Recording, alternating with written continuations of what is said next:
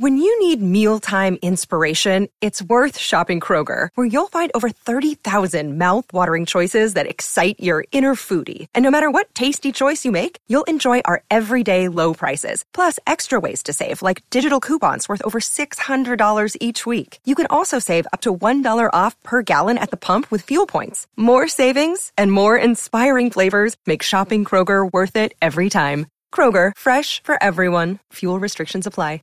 Our kids have said to us since we moved to Minnesota, we are far more active than we've ever been anywhere else we've ever lived.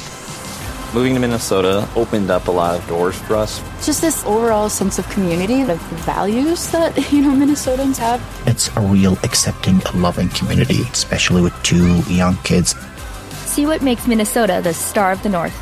New residents share why they love calling it home at exploreminnesota.com/live.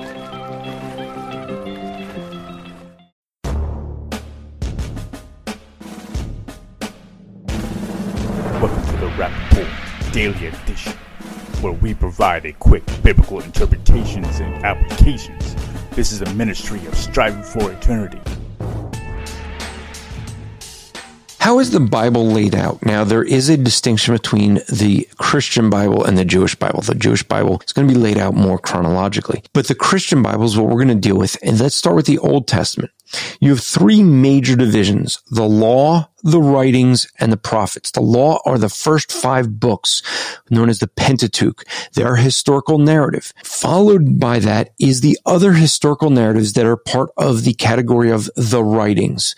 That's going to be Joshua through Esther. They're historical. Followed by the poetical, more Hebrew poetry books, which is Job through Song of Solomon. Those are all considered the writings. Then you have the prophets. The prophets are broken down as major and minor. That doesn't have to do with the content as much as it has to do with the length.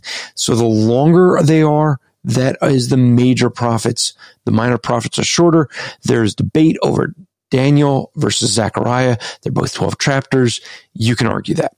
In the New Testament, you have historical, epistles, and Revelation. Revelation's in a category by itself, but the historical is broken down by the 4 Gospels and the book of Acts. Those are historical narratives. Then you have the epistles, which are broken down by the volume of them. So Paul writing the largest amount, then Hebrews, James, Peter, John, Jude. Then you have the book of Revelation. So this is basically how you have the Bible laid out.